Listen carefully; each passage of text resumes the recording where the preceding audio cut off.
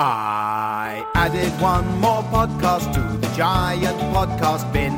Now you have plucked that podcast out and started listening. I took my microphone and found some human folk. Then I recorded all the noises while we spoke. My name is Adam Buxton, I'm a man. I want you to enjoy this, that's the plan. Hey, how you doing, podcats? Adam Buxton here. Sorry, Rosie, I wasn't talking to you. When I say, hey, Rosie stops on the track, looks around and goes, what? Now she's not moving. I hate it when you go, hey, you think it's your little stupid catchphrase, but I find it nauseating and I don't want to come on a walk with you anymore. Is what I'm getting from Rosie. Don't be like that, Rosie. Guy's got to have a catchphrase. Come on. Come on. Nope, she's standing there. Really, that was the deal breaker? Just going, hey. She's just standing in the track now as I walk on, looking around. Last week it was go back to the house and get coaxed out. Now it's like a protest about my intro. Blimey. Can't please anyone these days. What's the deal, dog? Are there ghosts on this track or something? Hey? Why are you being funny? I love you. Did you know? Dog eyes? Come on, come with me.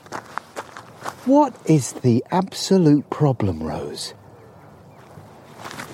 Come on then, let's go back to the house and do this thing again. Alright, well I'm back again now. I took Rosie back to the house. She seemed keen to get back inside and go and lie on the sofa in the kitchen. I don't know what's up. Maybe she's just not feeling very well, or haunted track. I don't know. She's not supposed to be the moody one. Anyway, how are you doing, listeners? I'm not so bad. Continuing to recover from COVID-19.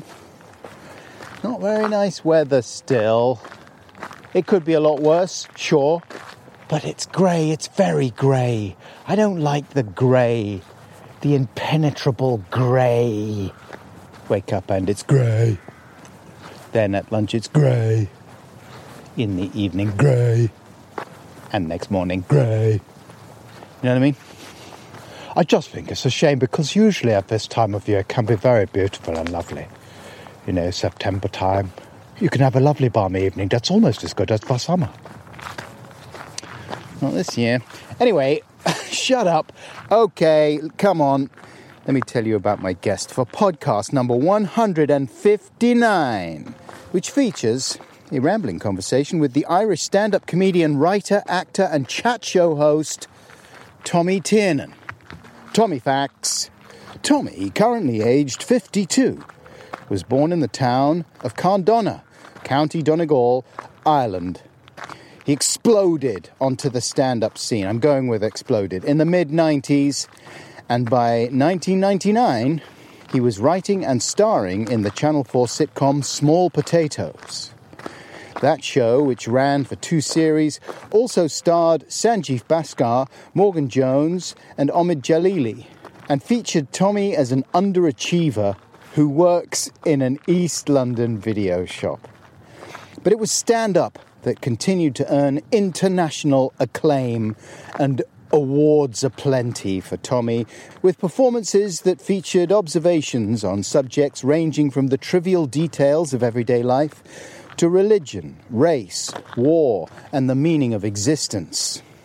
These observations might be delivered one moment with amiable club comic cheekiness, and the next with semi-possessed, seemingly stream-of-consciousness ranting that sometimes stomps on a variety of sensitivities in a way that's led to Tommy troubles on more than one occasion. And we talk about one of those controversies a little bit in our conversation. As well as continuing to tour regularly over the years, Tommy has taken on the occasional acting role in film and TV, notably as a depressed priest in Father Ted, and more recently, that was just a little cameo, but he's a regular character in Lisa McGee's Channel 4 sitcom Derry Girls, set against the backdrop of the Troubles in 1990s Ireland. 2017 marked the beginning of a new chapter in Tommy's career when he began hosting The Tommy Tiernan Show for the TV channel RTE in Ireland. And as you will hear in my conversation with Tommy, it's a chat show with a twist that's become massively popular in Ireland and looks set to become a hit further afield too. As if all that wasn't enough talking, Tommy also has 2 podcasts. There's the Tommy, Hector and Lorita podcast, in which he waffles with his friends Lorita Blewett and Hector Ohiochagoin. Hope I'm pronouncing that right, no disrespect if not, Hector. And there's Private Investigations, which features Tommy alone in his shed with a microphone, a coffee and a mouthful of ideas.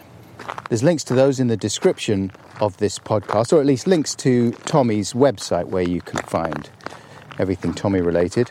My conversation with Tommy was recorded remotely in late May of this year, 2021, with me in my nutty room in Norfolk, and Tommy in a rather more grown-up-looking study in the Galway home where he lives with his wife and manager, Yvonne, they're the same person, and their children.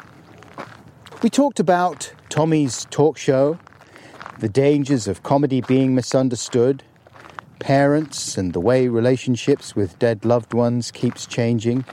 And just so you're aware, on a serious note, the subject of suicide comes up in that part of the conversation. Thereafter, talk shifted to Ireland, hair loss and erectile dysfunction. It was a good, wide-ranging, tonally varied ramble. Back at the end for a bit more solo waffle. But right now, with Tommy Tiernan, here we go. Ramble chat, let's have a ramble chat. We'll focus first on this, then concentrate on that. Come on, let's chew the fat and have a ramble chat. Put on your conversation coat and find your talking hat. Yes, yes, yes.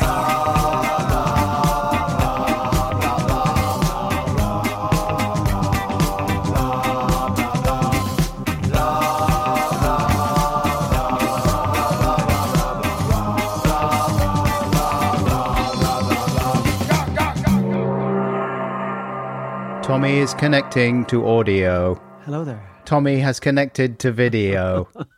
There he is. So now I'm just going to start the audio recording on the other thing. It's beautiful sounding mic, if you don't mind me saying. I do. All right, I'm sorry I said that.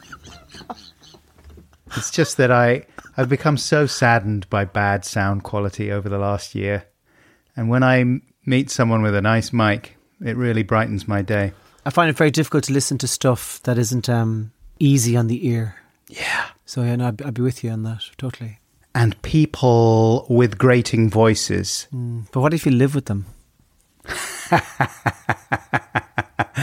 I think that would be a mistake to marry that person or to take up permanent residence with someone with a grating voice. That's a deal breaker, isn't it, for like a long-term relationship? Maybe you could get them some kind of voice changer, like a really fancy version of those little plastic loudhalers you can get for children, you know? Oh, yeah? Yeah. And if you click on them, then it gives you a robot voice.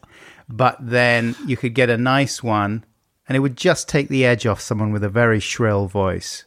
Sounds like an awful lot of effort just to listen. I guess the technology wasn't there for Stephen Hawking, was it, though? Because he had to just have that... I think it was called Fred, the voice setting that he used. Generic default Yeah. setting. Because even in the early days of that voice synthesizer technology, you had a choice. There was a woman sounding voice. I'm treading carefully here because these gender distinctions are fast becoming outdated. Don't. You're like Lady Diana walking across a field of suspected landmines. I'm shouting, go for it, go on. No bother to you.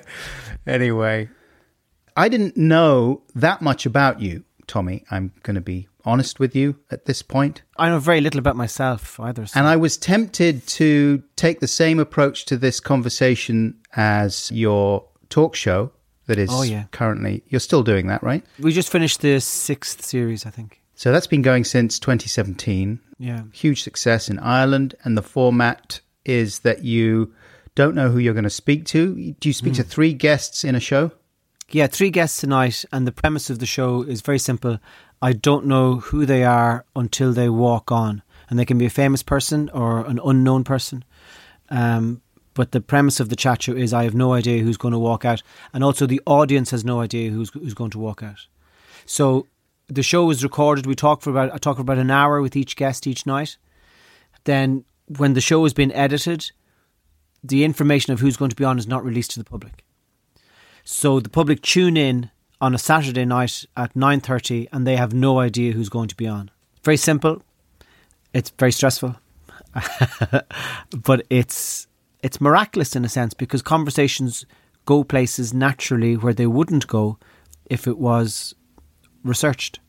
And how did that come about originally? Like whose idea was that? It was my idea. I got it in Hull. I was in a bedroom in Hull one night after a show. I was probably drunk. And I thought, how about a chat show where you didn't know who was going to walk out until they walked out? And that made me laugh. And I've found there can be a fluency to some ideas where you're not really trying to convince people for that long that you should be allowed to do it. It's like when I started stand-up, things started happening very quickly. So I became well known quickly and I won a few prizes and I was able to earn money. And it seemed a kind of an effortlessness to it, which you take at the time as great encouragement. Now, I've tried to write novels and that's been the opposite. No one wants to publish them and no matter how much work I put in, so I'm tempted to just, I'll just park that. You know, there's no point in... So with the podcasting... We've done a show over here in Ireland that's the same thing. It's done really well and it's great encouragement from the public. And with the chat show, it was the same. I went to a guy who runs a radio station and I said, I have this idea. And he said, let's do it. And then we did 4 episodes of that live on the radio. And then I went to a television station and they said, let's do it. So it was all really... I didn't have to work hard persuading people. I'd probably get... disencouraged. Is that the right way of saying that? Discouraged. Discouraged. You're just wasting valuable vowels there. So that's the way that happened, you know. So, I don't know how much longer I'm going to do it for, but it's had a fantastic response here. And we've had great guests. We've had like the President came on, Adam Clayton came on, Bob Geldof came on, and then we had this woman who is a psychiatric nurse and an Olympic boxer. So you get unknowns as well. So the show has that balance, you know, of the dark and the light and mainly, I suppose, the unpredictable. Yeah. Have there been encounters that just completely got away from you or were incredibly awkward? Yeah, but part of you is also thinking when it's awkward that it's probably good television. Right. But I'm a very sincere interviewer in that I'm not after... I don't think I am anyway. I'm not after salacious details. I'm genuinely trying to make contact with the other person of some sort. Trying to find. I'm like a lap dancer. Do you know, a very experienced, clever lap dancer, and they're trying to find out how they can relate to this person. But I remember years ago watching Dave Letterman and thinking that. That's proper funny. If you can be funny in conversation, that's better than being a good stand-up who's repeating the same material every night. If you can be funny off the cuff, talking to people, and you come up with something funny and you never have to say that line again. And I find myself, like when I'm doing the chat show, I had a conversation with the head imam, so the top Islamic cleric in Ireland who came on, and I was talking about how much I loved the sound of Islamic prayer. And I asked him, would he sing a prayer for us? So this is 9:30 on Saturday night, primetime Irish television. And I says, will you sing one of your prayers for us? And he said, I will. And then he settled himself. And then I said to him, you're not going to blow up afterwards, are you? And he started laughing. So it's that thing of when you work in comedy and the mischievous thought comes into your brain. Uh-huh. And it's having the courage to follow through on those, even though part of you thinking, you can't fucking say that to him, But so the stuff like that I really enjoy about it, that I think are, I suppose, years and years and years and years of being on the road and identifying the things in stand-up that you like and identifying the stuff that you don't like. Mm-hmm. And I can remember when I started doing stand-up first and the adrenaline, the joyous opiate that seemed to flow through my body when people were laughing. And just the physical thrill of that, the atom-changing experience of that elevation. And I thought, that's the adventure, is to be always looking for something. And failure is important. Not to be looking for failure, but to give yourself the opportunity to fail and to succeed. And, it's a kind of a restlessness. And I suppose, I think what I'm trying to say is to have the courage to honour your restlessness. Maybe. And keep letting those mischievous thoughts through past the mental security guards. Oh, yeah. Even though in the past, in your past, in many comedians' past, those kinds of thoughts have got you in hot water and have been badly misunderstood. Yeah. And have led to, in 2009, you had a whole period where just this huge shitstorm grew up around comments you made after a gig that you were sort of caricaturing and taking the piss out of anti-Semitic attitudes. But you did so by caricaturing them in a very broad and crazy and over-the-top way. And when they were written down and reported, they looked like sort of beyond appalling things that you would say about the Holocaust. Yeah, well, once you take something out of context, it's impossible to defend. Right. But that is always going to happen. So whether you felt you were right or not, or being misrepresented or not, I'm curious to know, because presumably that period was very unpleasant and you lost a lot of work. And afterwards, didn't you think like, maybe I'll avoid that again if at all possible? So maybe I won't make a comment about a Muslim guy blowing himself up on my chat show. I don't know. What happened in that particular situation was this. People in a newspaper were being threatened with unemployment. So the newspaper was in its death throes. And as a way of surviving, decided to approach a tabloid kind of manifesto. And they said, okay, let's get salacious, let's get dirty, let's get hysterical. And I just came across their sightlines and they said, let's shoot this fucker. Knowing all the while, that what they were doing was unconscionable in the sense that people knew that I was joking. That's why they laughed. And my gesture towards the whole scandal was I released an audio recording of what happened. And I said, that here are the circumstances in which that comment arose, and it was funny, at the time. It's not funny now, reading about it in the newspaper, it's of that particular moment.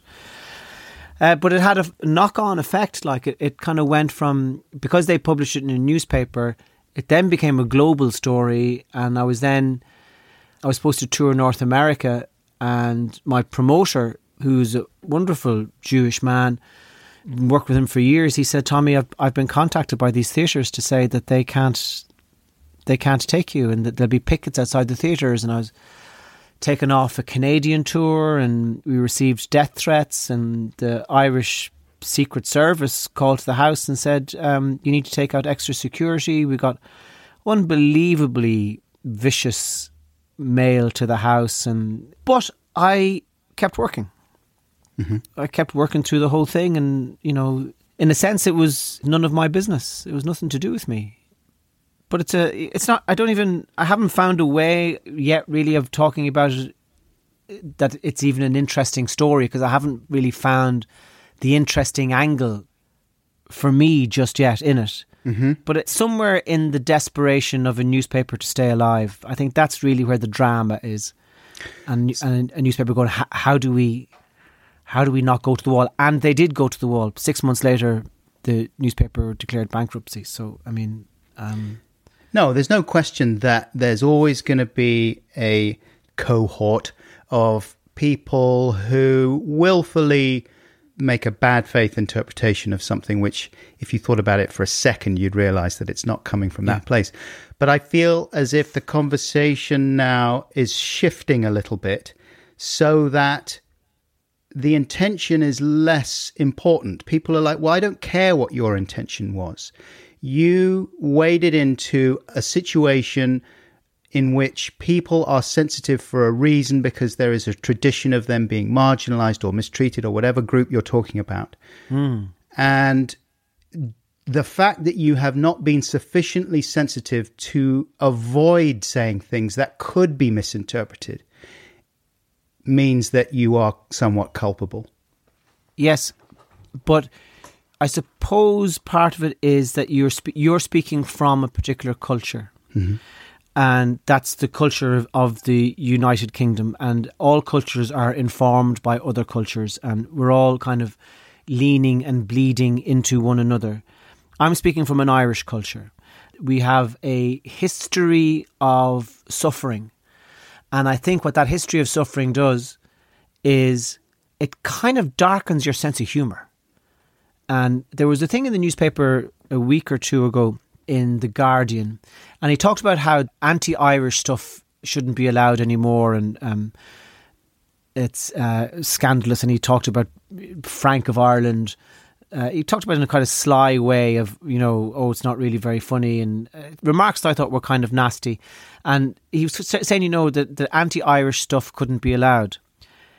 Growing up in Ireland, we told Paddy Englishman, Paddy Irishman, Paddy Scotsman's jokes. So we revelled in the fact that the Irish person was the thickest fucker in the parable. And we even had our own version of that, which was kind of Kerryman jokes, which were just another twist on that. So there's something about the laughter of the oppressed, I think, that's been a component of the Irish imagination for a while. So if you combine that with the fact that once you step on stage, you have so many options, okay? You can be an entertainer or you can be a trickster. And it's not even a decision. It's an instinct. And if part of your instinct is to take nothing seriously, and that nothing includes you attack power, but you push it and you go, okay, if I'm taking nothing seriously, then I'm also not taking weakness seriously. So it's all very well telling jokes about the Queen, okay, because she's powerful, or telling jokes about Putin, or telling jokes about... Sure, because you're punching up, so you're allowed. But are you also going to tell a joke about the girl in a wheelchair in the front row? No. Yes, is the answer. Because you're taking nothing seriously. No, because she might be upset because... she's already struggling. I'm running through the arguments here. Okay, well, I can tell you for a fact I've done it, and I've been contacted afterwards by the person in the wheelchair saying thank you, because I feel included. Thank you for not patronising me to the extent where you think I need to be in cotton wool. And I'm a wonderful human being, Adam. Sure. I have great sensitivities and I'm a nice man. So I am never willfully cruel. Yeah. But when I'm on stage, if there's tension, like, for example, there was a blind lady on my chat show recently, and both her parents are blind, and they met in London, she said, and I said, did they just bump into one another? Yeah. Right. Now that's a fantastic joke. Yeah, I mean... All right. So that's what I'm talking about. Sure. It's that kind of impish... that might have come across in a self-congratulatory way. I'll bear the brunt of that. But what I'm trying to say is that, yes, to talk about the weakness as well as the strength, but that if people sense that where you're coming from is genuine, then they will go along with it. If they sense that you are actually being cruel, then they won't laugh. They'll refuse to laugh. Yeah. So people can smell you. People can instinctively know this is coming from a good place. The person you're talking about can know this is coming from a good place.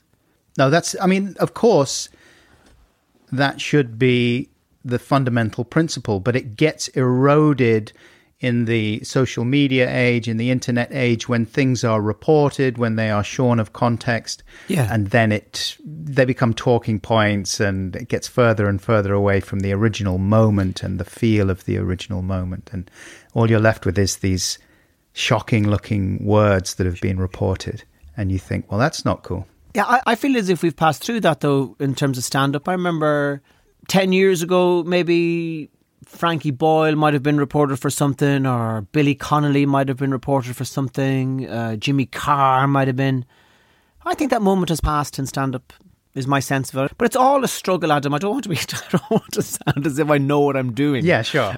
Or that I have clarity in terms of manifesto, because I do not. No, no, no, no, no, no, no, no, no. No, no, no, no, no, no, no, no, no, no, no, no, no, no. No, no, no, no, no, no, no, no, no, no, no, no, no, no, no. Now, earlier on, I was saying that I was considering approaching this conversation in the spirit of your talk show and not reading anything about you whatsoever, or not doing any research. I mean, obviously, because in the same way that your talk show works, sometimes someone will come on stage who you do know quite well, and you know a lot about them anyway, so it's a fairly conventional interview in that way. So I know a bit about you, but I resisted the temptation to do absolutely no research whatsoever, because I quite like the research part. I like reading about people and seeing what they've done and going, oh, I didn't know. And one of the things I didn't realize was that you and I are very close in age. Lovely. I am 9 days older than you. Oh, you rascal. You're the 7th of June? That's right. I'm the senior partner in this conversation. I've been around a lot longer than you, 9 days more than you. I've seen it all. Here's what you missed in those 9 days. Okay. June the 8th, 1969, Nixon announced that 25,000 American troops would be withdrawn from the Vietnam War by the end of September. Was this in any way connected to your birth? He was sad about the war, and he thought, okay, we can't get away with this now. Buckles is around. Okay. 9th of June, 1969, just a few days away from your birth, day off. 10th of June, 1969, arts and crafts. 11th of June, 1969, Peter Dinklage born. Was he in Fairport Convention or something? Or? No, Tyrion Lannister from Game of Thrones. He's the guy in Bruges. Have you ever seen In Bruges? Yes, the little man. Yes, that's right. The little man. Brilliant actor. 12th of June, 1969. That's a laundry day. 13th of June, 1969. Big day for music. Oh, yeah? Søren Rasted, Danish musician and co-founder of the group Aqua, who did the song Barbie Girl.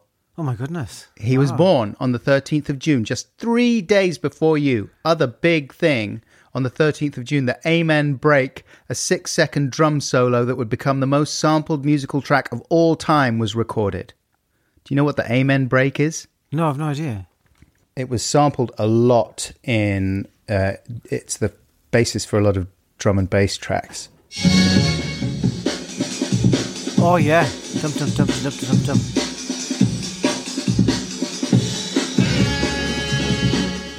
And it was an instrumental track called Amen Brother by the Winstons. And that was recorded 3 days before you were born. You remind me of a story. The day after my father was born, they attacked Pearl Harbor. Not the Tiernans now, the Japanese. Yeah. So he was born, I think, on the 6th of December 1941. And I think on the 7th of December, the Japanese attacked Pearl Harbor. And years later, he said it to his mother, my granny, Mary. He said, the day after I was born, they attacked Pearl Harbor. And she says... Oh, she said, that's very funny. She says, because I can remember that, but I can't remember giving birth to you. Yeah, man. I mean, Pearl Harbor's a big one. Yeah. Where were you born, Adam? What part of the world were you born in? I was born in a hospital on the Goldhawk Road in London. And what were your mum and dad doing at the time? My mum, she had just a few years stopped being... a flight attendant on BOAC. Oh, right. which was where she met my dad, who was a travel writer and would fly around a great deal. And so my dad whisked her away from the world of flight attending.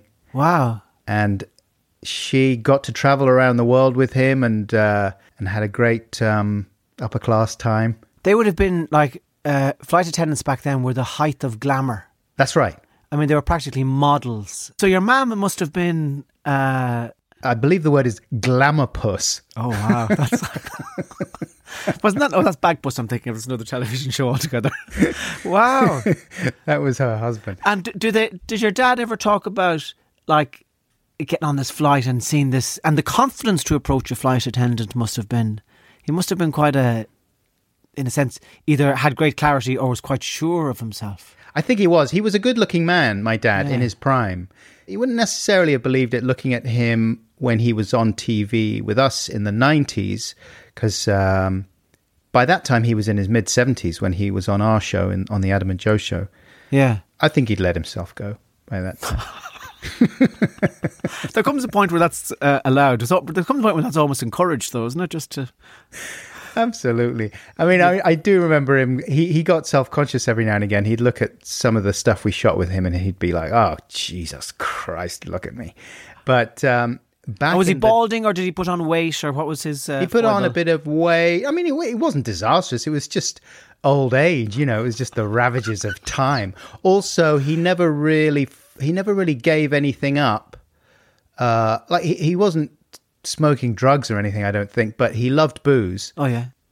I asked him very late on, actually, in his last months, if he ever thought of himself as having a problem with alcohol, because he did really put it away a lot. And he said, no, I don't think I ever did. And, you know, he was never out of control with it at all, but he just drank a lot. Yeah. So, but this is all stemming from the fact that he was good looking when he met my mum, and he was confident enough to just get talking with her and invite her out, and it all happened. Wow. Sounds like an interesting man. He was an interesting man. I go on about him a lot. Oh, do you? And I wrote a memoir that came out last year that was in large part about my relationship with him, because he was quite conservative and very dismissive of pop culture, modern culture, and a lot of the stuff that I was into.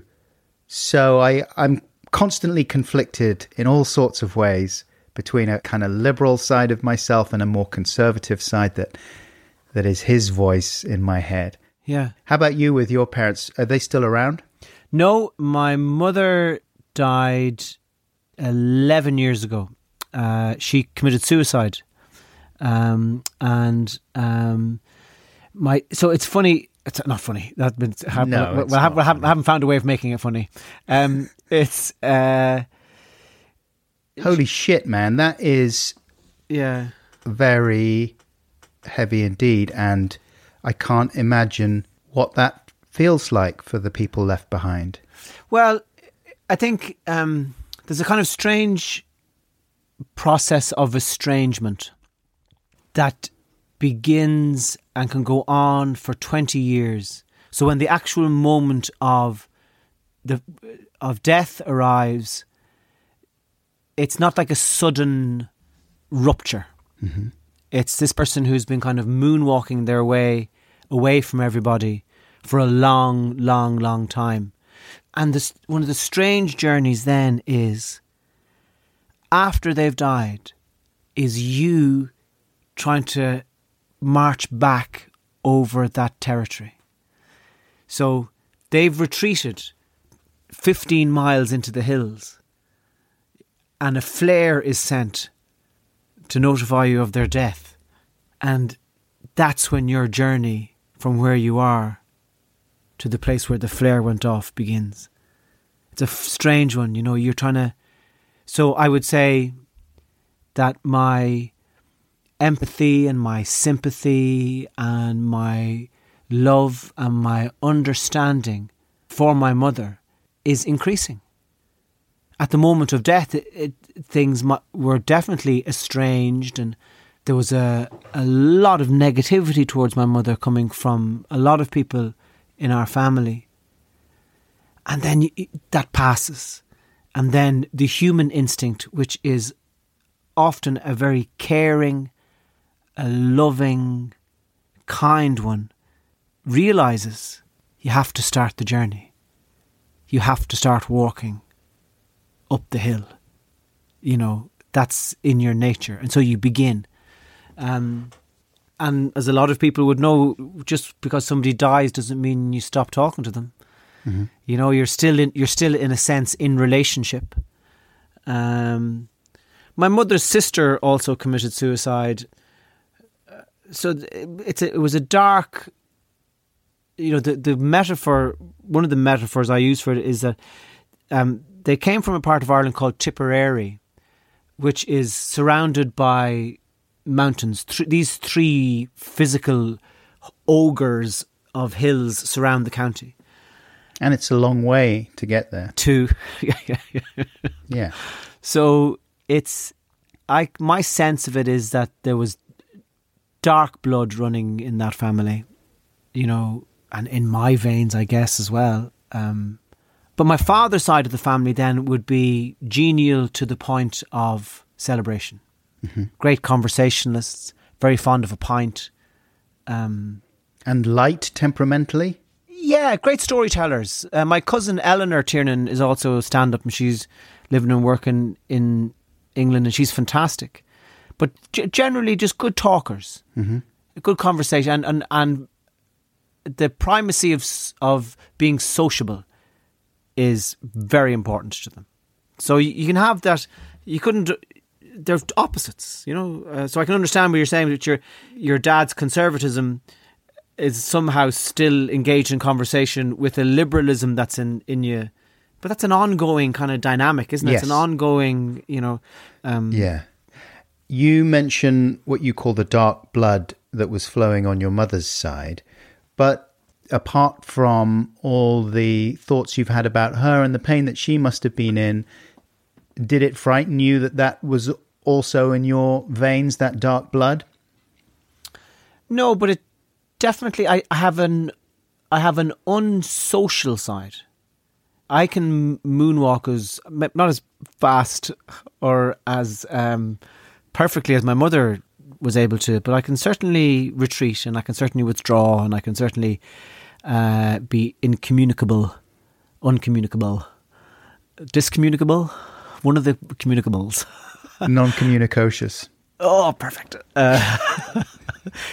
But I think as well, sometimes we tend to lean towards more one side of our families than the other. Yeah. Also, none of this stuff is written in stone. Even when you have a genetic predisposition to certain medical conditions, that does not necessarily mean that they are going to be repeated in you. You know, that genetic switch isn't necessarily going to get switched on. Oh yeah, no, I certainly wouldn't feel in danger of anything like that, you know. But it's, I mean, in terms of a story, I mean, and it's criminal sometimes to reduce people's lives to a tale told, but you know, the fact that her sister died the same way, and she did struggle with alcohol. I think I heard you talking about that, right? Yeah, oh yeah, but I think the alcohol was. My sense of it is that the alcohol really, I don't know an awful lot of. It's funny, I don't know an awful lot about her, mm-hmm.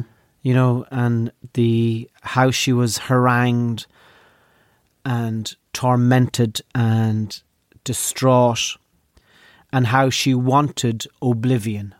I don't really know an awful lot, because that's the way that she designed it. But drink would have been part of her thing, you know, tablets, you know. For pain, is this? For pain. I don't know if it's for pain or for depression or something. I'm reading a book at the moment called Empire of Pain by a guy called Patrick Radden Keefe about the Sackler dynasty and the OxyContin scandal and that opiate epidemic. We have some of that in the house. OxyContin. Yeah. Like what happened was, I've just been watching the documentary about that's on Sky at the moment. That's very good. What is it called? The Crime of the Century. And I was watching it going, and it's awful what those companies did. Then I remembered, oh geez, I think we have some. and I'm trying not to take it. Now, they're talking about they have 160 milligram tablets and stuff like that they were pimping out. I found a packet and they're 5 milligrams, which I kind of think you'd probably get a nice little buzz off them without getting addicted. Oh, mate. Chuck them out. Flush them today. But, oh my God, reading this book is just so shocking. And I think that was one message that was drummed into me fairly early by my parents was, well, my dad's big one was don't ever borrow money. Yes. And my mum's big one was watch out for drugs. She was like, don't take psychedelic drugs because you never know what's going to happen. It's like Russian roulette. If you have a predisposition to, mental health problems, then see ya. Yeah. And the other one was in a similar vein, don't use a Ouija board because there probably isn't an afterlife and there probably aren't ghosts, but no one really knows. So why take the chance? Why was she inspired to tell you those particular stories? I don't know. Maybe she had some experience with both those things when she was younger. And that I didn't know much about my parents either. They were a certain kind of person, a sort of middle-class person of a certain generation who I guess didn't think it was appropriate to share a lot of information with your children. Yes. And chat about that stuff. Also, they sent us all off to boarding school fairly young. And I think when you make that decision for your children, you are not always, but often shutting down a very big part of your relationship and a kind of closeness that there can be between children and their parents. Sure. You're moonwalking. You went to boarding school, right? Yeah, I spent 2 years in I don't know what kind of boarding school you went to, but I went to a west of Ireland boarding school. Is that good? Well, it's fairly rough around the edges. Okay. It was basically just a farm with bedrooms. Right. But I enjoyed it. I enjoyed the independence. I loved being away from home. I used to do an awful lot of hitchhiking as well, which kind of isn't really encouraged now. But I was 16 years of age and hitching all over Ireland and nothing ever happened to me. And the roads were filled with people hitching. And I loved it. And my parents, it was totally fine with them. You know, that I'd go down to the house in Navan, which is on the east coast, and I'd say to them, I'm going to Galway, which is on the west coast. I'm going to hitch. And they'd say, fine, here's £5 to get yourself some lunch in Athlone, which is halfway there. That's one of the things that even though my parents were incapable of giving me some things in the same way I'm incapable of giving my children some things, they did give me great freedom. And I've benefited from that, totally. Are you aware of deliberately trying to change certain personality traits as a parent yourself? Yeah, my dad was quite controlling, and I have that tendency as well, so I fight against that. This is a good one now. So I my 12-year-old eats with the knife and fork in the wrong hand. What's the right hand? I don't even know the etiquette. So see, what you're supposed to do is you're supposed to pin the beast with the left, with the fork. Yeah, left hand, and use the power stroke of the right hand to cut. Right? Okay, yeah. Traditionally, that's how we've done it for thousands of years. Yeah. But my son, what he likes to do is he pins it with the knife, holds it down with the knife in the left, and then just kind of scrapes it with the right. He's torturing it until enough comes. So, I've lost my temper with him. Kind of going, that's how you. And I sound just like my dad. Switch it. But recently, I've been just going, I don't give a shit. Yeah. And let him at it. That would be one of the ways that I would struggle with my father's ghost. He's still alive, but the ghost of his parenting. Yes, I'm exactly the same. And every now and again, I kind of catch sight of myself. And when they say every now and again, my middle son is particularly good at saying, why? Yes. And he won't stop until he's got an answer. And I start spluttering and say, because it's if everyone, because it's a system that everyone has agreed on, and if you go to someone else's house and you do that, and you slouch like that, and you pick up your food with your hand like that, they will disapprove. And I don't want them to disapprove of you. And that's the best argument I've got. Yeah, and that's the truth, isn't it? You get these associative visions of him being, or in a restaurant or something like that. And that's right. Yeah, just gotta let people it go. Sort of thinking, we're not going to invite Nat Buxton to something again because he's badly brought up. Do you have that thing as well of the same time as that going on, people imagining what it must be like to have you as a dad and going, like, maybe some of your listeners would be imagining, oh God, he'd be such a great dad. He's a good listener and he asks nice questions, and but he's just so wise. And there you are to the child, because I said so. Absolutely, yeah. And my wife, I know that she occasionally gets people saying to her, "You must laugh a lot when you're at home," and she's like, Yeah. Yeah, I get that. You've got 5 children, right? 6. I have 6 children. 6. And a granddaughter as well. So. Whoa! Congratulations! Thank you on all that. Thank you. 6. You've introduced 6 lives into the world needlessly. Like, you think of all the shit that can go wrong for one person, and you've multiplied that by 6, and you are invested in every single one of them, and you care about every single one of them, and it'll break your heart if anything goes wrong for any one of those 6. You're insane. I think anything over 2 is the same. 2 is the same as 9 when it comes to children. Yeah. If you've one child, it's a dynamic, intense relationship. Anything over 2, and you're just, I don't know. So 6 is 9, is 15, is 20. I don't really, again, no more than my stand-up, I have no clarity. I limp along from one ritual to the next. Breakfast, driving to school, trying to turn off the fucking phone. You've been on it. Go crazy. Your generation, I'll tell you something about your generation and fucking Greta Thunberg. You talk so much about saving the planet. There's never been a generation of children who've had less fucking engagement with the real world than you have. So don't pull that shit. Just turn it off. Because I'm paying for the fucking phone. That's why. So that'd be one of our rituals. Wi-Fi be moving so slow. It's taking ages for pages to load. It was like this when the engineer came. He said it was fake, but now it's the same. I'm taking a photo with my tea to put on my Instagram. Some people like to see the tea of another man. People be tripping out tea, pick it. Yorkshire brewing a nice picket. But I can't upload. Cause my Wi-Fi's too slow.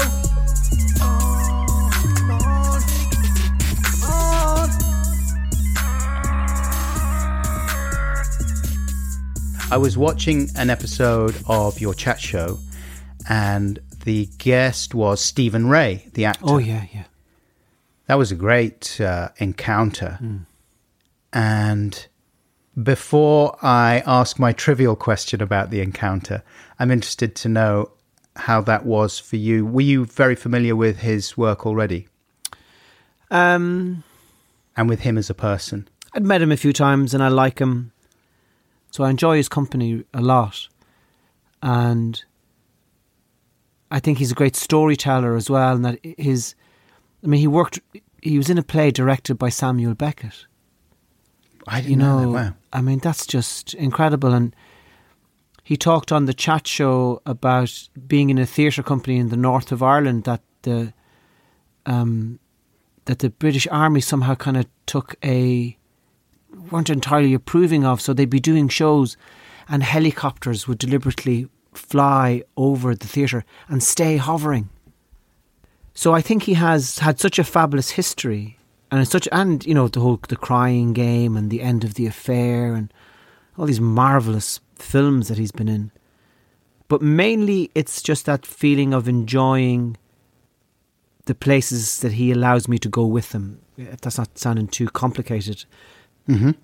I enjoy his silences, I guess is what I'm trying to say. Well, I had just finished reading a book by Patrick Radden Keefe. Another one I mentioned before I'd read Empire of Pain, and the reason I read Empire of Pain was because I read his previous book called Say Nothing, about the Troubles, and specifically about the murder of Jean McConville, in which Stephen Ray's ex-wife, no longer with us, Dolores Price, was involved.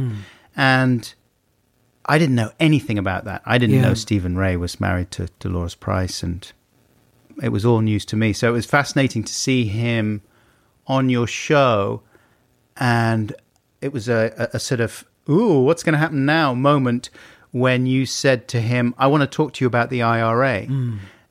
Was your heart pounding when you asked him that question, or did you feel comfortable knowing him a little bit that he wasn't going to sort of stand up and walk out? No, because given the format of the show, in that I've done no preparation, and I'm all of a sudden sitting opposite somebody in a television studio, and I'm listening intently to what they're saying, and I don't know what I'm going to ask them next. Only one question comes into your mind at a time.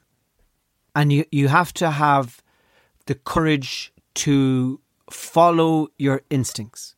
So instinctually, I was curious about Stephen's history with the IRA. So if just in terms of people, if people are listening and would like to find out more, a trail I could offer them would be, first of all, to watch the interview with Stephen, which may or may not be available online in the UK, I'm not sure. I think it is. And then there's a documentary called Dolores.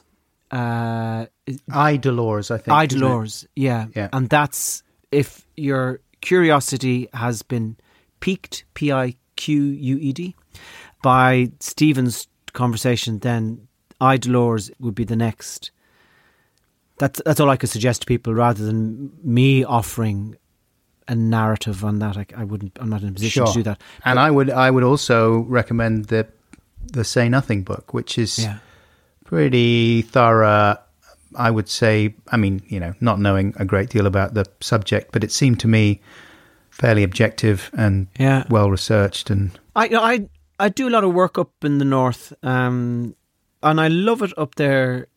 But there are the ability of a culture to hold different voices in the one embrace.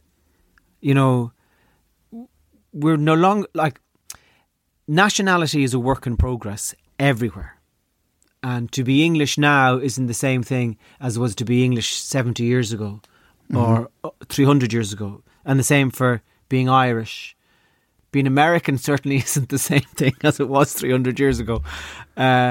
It's not the same thing that it was when we were growing up in the 80s. Yeah, when it just, it's a constant work in progress. But radically different voices within the same culture is kind of exciting.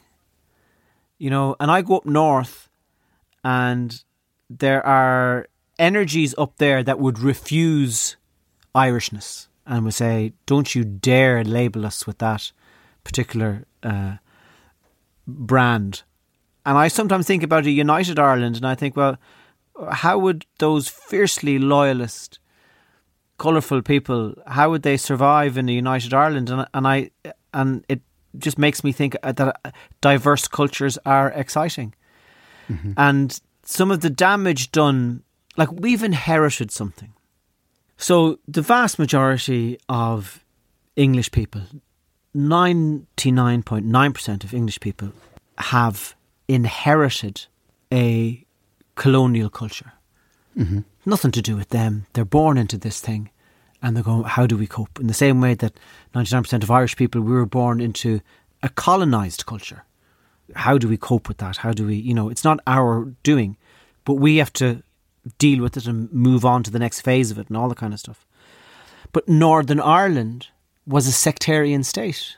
That's not the fault of English people who, just getting on with their lives in Hull and Manchester and Brighton and Newcastle. But Northern Ireland was a sectarian state, and it was oppressive. And I think Southern Ireland has a huge responsibility, which it has never kind of accepted, in the sense that my feeling is that the Southern Irish let the Northern Irish Catholics down by not wanting to be involved, not coming to their help. Like, do you ever think about how in the 16, 17 and 1800s, where colonialisation was starting, that did nobody ever say to them, guys, you can't be doing this? Because it's not going to work out well. Yeah. Because people will always fight back at some point. And it might take 400 years for them to fight back, or 800. But, but anyway, so just following on the kind of the thread of what we're talking about, is that I really enjoy being up in Northern Ireland. There were reasons why my contribution was not asked for in the Good Friday Agreement, because I don't really know what I'm talking about. But just I like being up there, But in the same way, I love London. London is a fantastic place to be as long as you're not poor. It's probably my favourite city. I love the amount of talent that's in London. It's almost like it's a world centre for brilliant people. I like English culture. I like English habits of manners, sincerity, and thoroughness. So it's not. I'm not sectarian. But when you break anything down, there isn't much to it, really. When you break down being Irish and being English, there are small differences, but they're minuscule. Do you know what I mean? They're fragments. Yeah. It usually just comes down to things like brand names, and and beyond that, there's fundamentally, it's possible for people to relate to, fairly universal struggles that everyone deals with. Okay, so here's the more superficial question I have about Stephen Ray. Do you think he dyes his hair? Do you? Does Stephen Ray dye his hair? Do you? Do I? No, do you? What are you saying? I've lost the... Do you dye your hair? Oh, I see. Sorry. You just turned it round on me in a way that I wasn't expecting. Well, your hair is fantastically black. It's tremendous. It's going grey. I noticed the first streaks, but look at my... I got the white beard going. No, I don't dye my hair. I don't... Even though I had to dye my beard a few years back for a part, and it took about 5 years at least off. Yeah. And I thought, and then every now and again you see people like Stephen Ray in his 70s now. Yes. He has the hair of a teenage girl. Yeah. He's the same hair as Michelle from Dairy Girls. It's luxuriant, oh my God, yeah. well-conditioned. It has a lovely, rich, dark hue to it. And usually you can tell when people dye their beards, it looks weirdly black. Yeah. But he didn't look like that at all. I saw you talking about you realizing that you were getting a bald patch on top, which I'm getting as well. So you started wearing a beanie hat a lot more when you were in public. Yeah. So I thought, well, if you're going to wear the beanie hat, to me, that's an indication that you're self-conscious about the bald patch. I started wearing the hats before I started going bald, and then I've gone tremendously bald. But rather than go the kind of Pep Guardiola route of keeping it short and trying to look handsome, my ambition in life is to have a hairstyle that nobody else has. So I have a phenomenal bald spot. Like it's the real deal. There's nothing about to happen. It has happened. Is that a quote from Shakespeare? The drama is done. The tonsure has landed. Not only have a tremendous bald spot, but I also have 2 clear ivory paths from my forehead to the bald spot. I have either side of a kind of a roundabout of hair in the middle. Okay. And when I was growing up, men really didn't wear toupees, and older men were bald, and it was fine. And I'm just trying to gather together a portfolio of sexy bald men. Now, not bald as in like Pep Guardiola in shaving. Sexy bald spot men. And in my imagination, when Jack Nicholson is riding Jessica Lange on the table in The Postman Always Rings Twice, I think we can see his bald spot. So he is entry number 1. I think Bill Murray has a bald spot. Surely. And he's sexy in whatever he does. It's the same way that I rail against the notion of erectile dysfunction. Well, at what aspect of erectile dysfunction are you railing against? Well, its existence, I think. The fact of it. Yeah, I think there are young men who have difficulty and they absolutely should have the tablets, and that's a medical thing. But there is a thing of, as you get older, of a decreasing libido. Yeah. And I think that we're, as well as being shamed into hair transplants and shaven heads, we're also being shamed into permanent tough mickeys. And I don't think nature has offered us another road, which is of softness and kind of a different texture. I know exactly what you mean. And I'm so naive that not until this very second that you mentioned it did it occur to me that those erectile dysfunction ads were targeted at the older gentleman. Well, they totally are. I just assumed it was people who legitimately are dealing with problems in that department. But of course you're right. It's like the Viagra thing, isn't it? It's like, come on guys, there's no excuse for not being a real man. Perma would. Yeah, a real man, and kind of riding relentlessly into your 90s.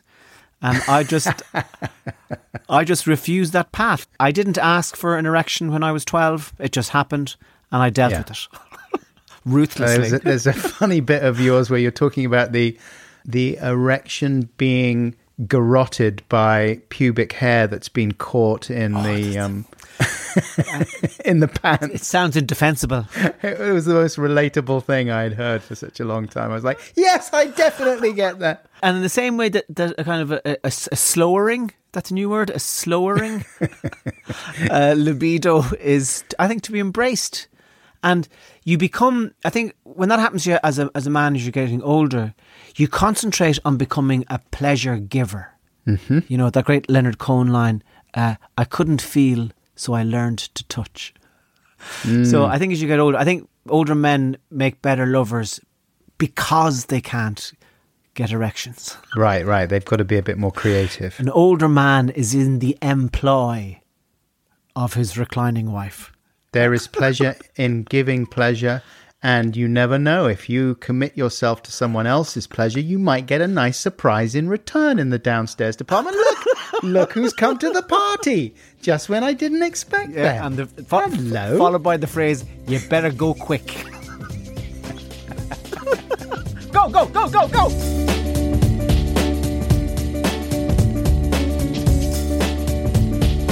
Wait. This is an advert for Squarespace.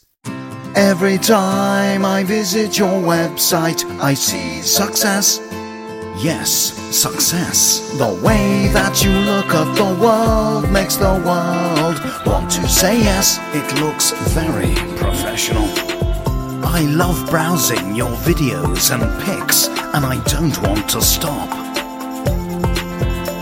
And I'd like to access your members area and spend in your shop. These are the kinds of comments people will say about your website if you build it with Squarespace. Just visit squarespace.com/Buxton for a free trial.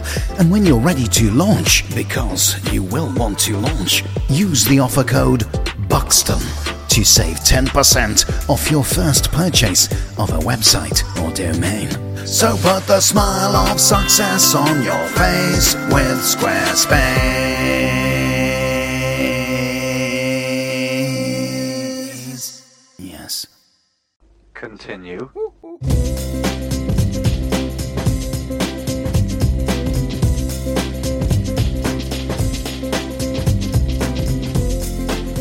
Hello, welcome back.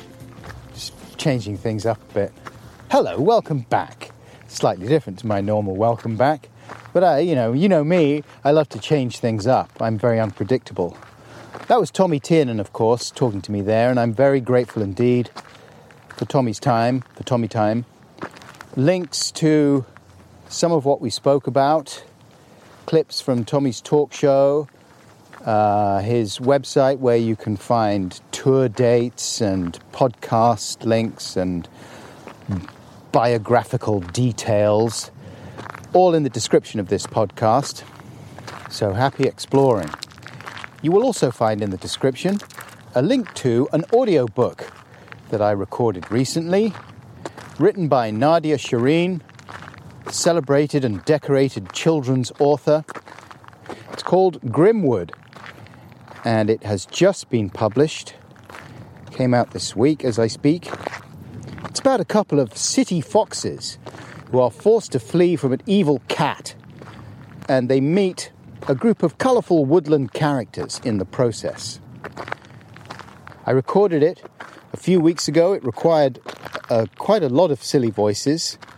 Nadia instructed me not to hold back, so all my stupid voices are there. I even do a little bit of singing at one point. Anyway, if you have children, or if you are childish yourself, give it a go. I had fun doing it, and I hope you enjoy it. Links in the description. Okay, look, I'm going to keep it short this week, listeners. Got to head back, check on Rosie, make the supper. Thank you very much indeed to Seamus Murphy-Mitchell, as ever, for his invaluable production support on this episode. Thanks, Seamus. Much appreciated.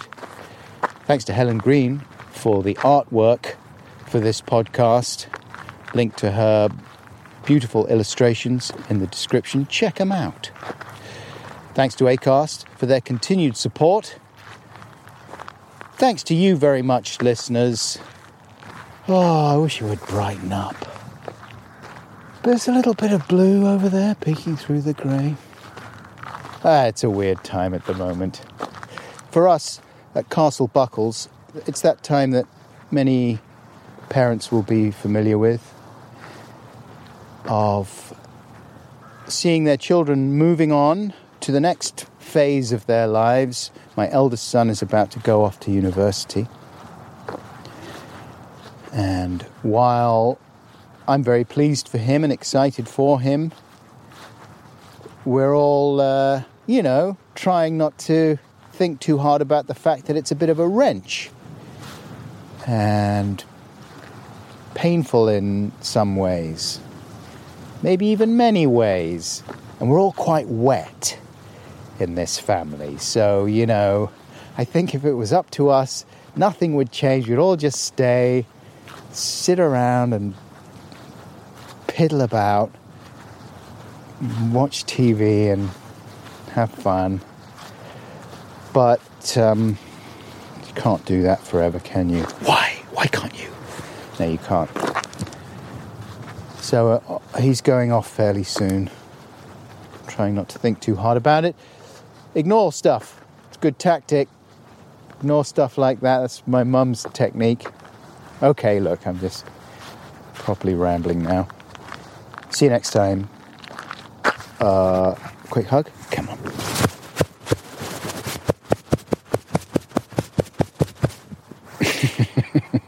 It's giving you a good old arm punch there. Like a man. Till next time, take care. I love you. Bye!